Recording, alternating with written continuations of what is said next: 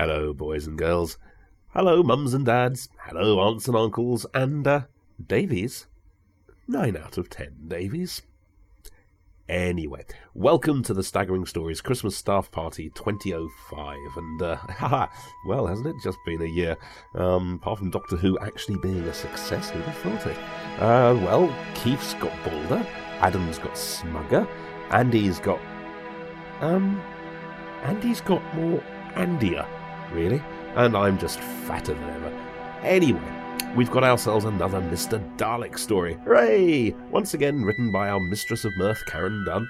And, well, once upon a time, 'twas the night before Christmas, and on Adam's shelf, Mr. Dalek was feeling quite pleased for himself.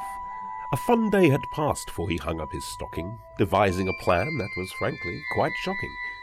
He shared Adam's shelf, as I'm sure you're aware, with a wide range of toys who, for now, were not there.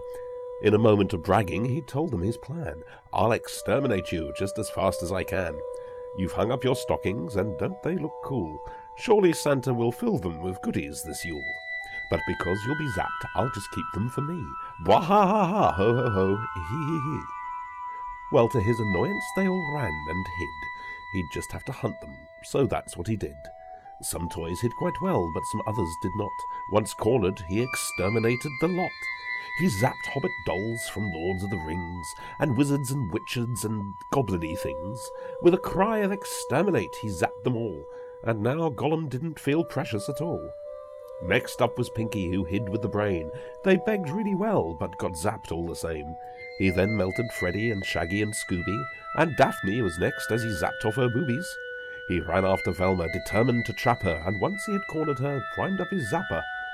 "Jinkies!" she cried when she saw what her fate were, and jumped off the shelf lest he exterminate her. "Ha!" said Mr. Dalek, "you cannot escape.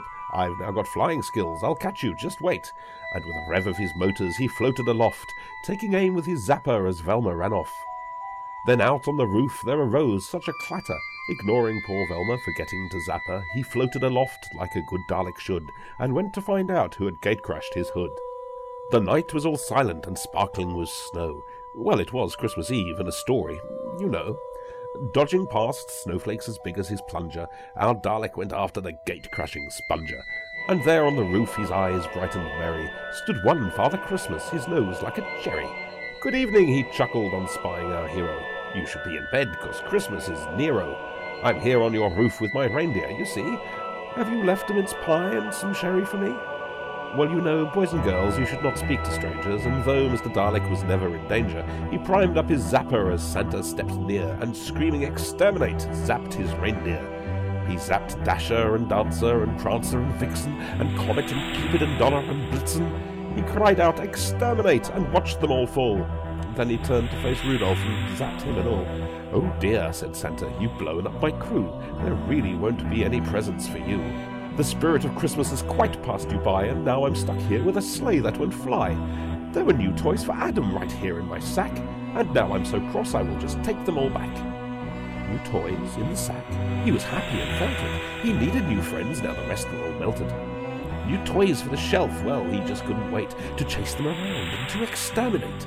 His balls all a-tingle, he turned to St. Nick, apologized, although it made him feel sick. "I'm sorry I zapped all your reindeer," he said. "I understood I should have stroked them instead. Please give Adam his toys, he's such a nice lad, and shouldn't be punished because I'm bad. I'd cry if I could and beg if I had knees. I'd go, please, please, please, please, please, hee-hee-hee-hee." "I see you are sorry," said gullible Claus, oblivious to Mr. Dalek's guffaws. "I'll give you some gifts, 'cause I'm such a nice chap." And he lifted his toy sack into his lap. And out of the sack came such wonderful things. A new Scooby doll and a Barbie with wings. A Tigger with stripes that went whoo-hoo-hoo-hoo. A Thunderbird ship and a cuddly balloon. Mr. Dalek was happy, his zapper was tingly. He hardly could wait to destroy all these thinglies. Thinglies? Oh dear. But before he could zap and before they could fall, Velma appeared and kicked him in the balls. "It's Christmas, you git," she shouted with passion. "You're meant to be decent, after a fashion. You already zapped Freddy and Shaggy and Pinky. You would have zapped me if I hadn't sent Jinkies. Poor Daphne has melted and so have her boobies. I don't even know what has happened to Scooby. and leaping and bounding across Rudolph's dead hoof, she shouted "Hiya!" and kicked him off the roof.